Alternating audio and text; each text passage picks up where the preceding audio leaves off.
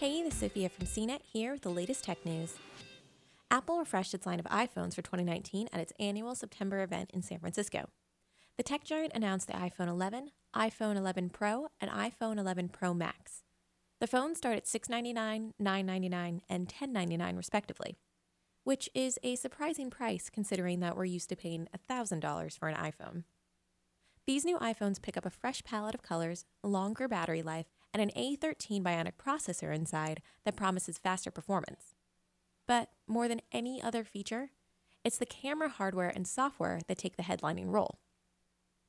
There are 3 cameras on the back of the Pro phones and 2 on the back of the iPhone 11.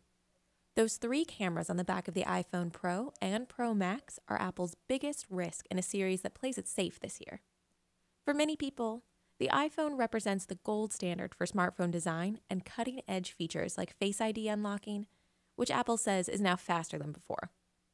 But despite bread-and-butter features like support for Wi-Fi 6, the iPhone 11 Trio fails to push the envelope, relying instead on the big camera change and smaller refinements to keep up momentum.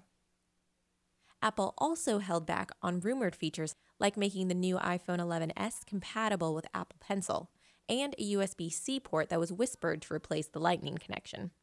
Without a strong suite of new features to tantalize buyers, Apple has its work cut out for it as it heads into the hyper-competitive holiday season and 2020.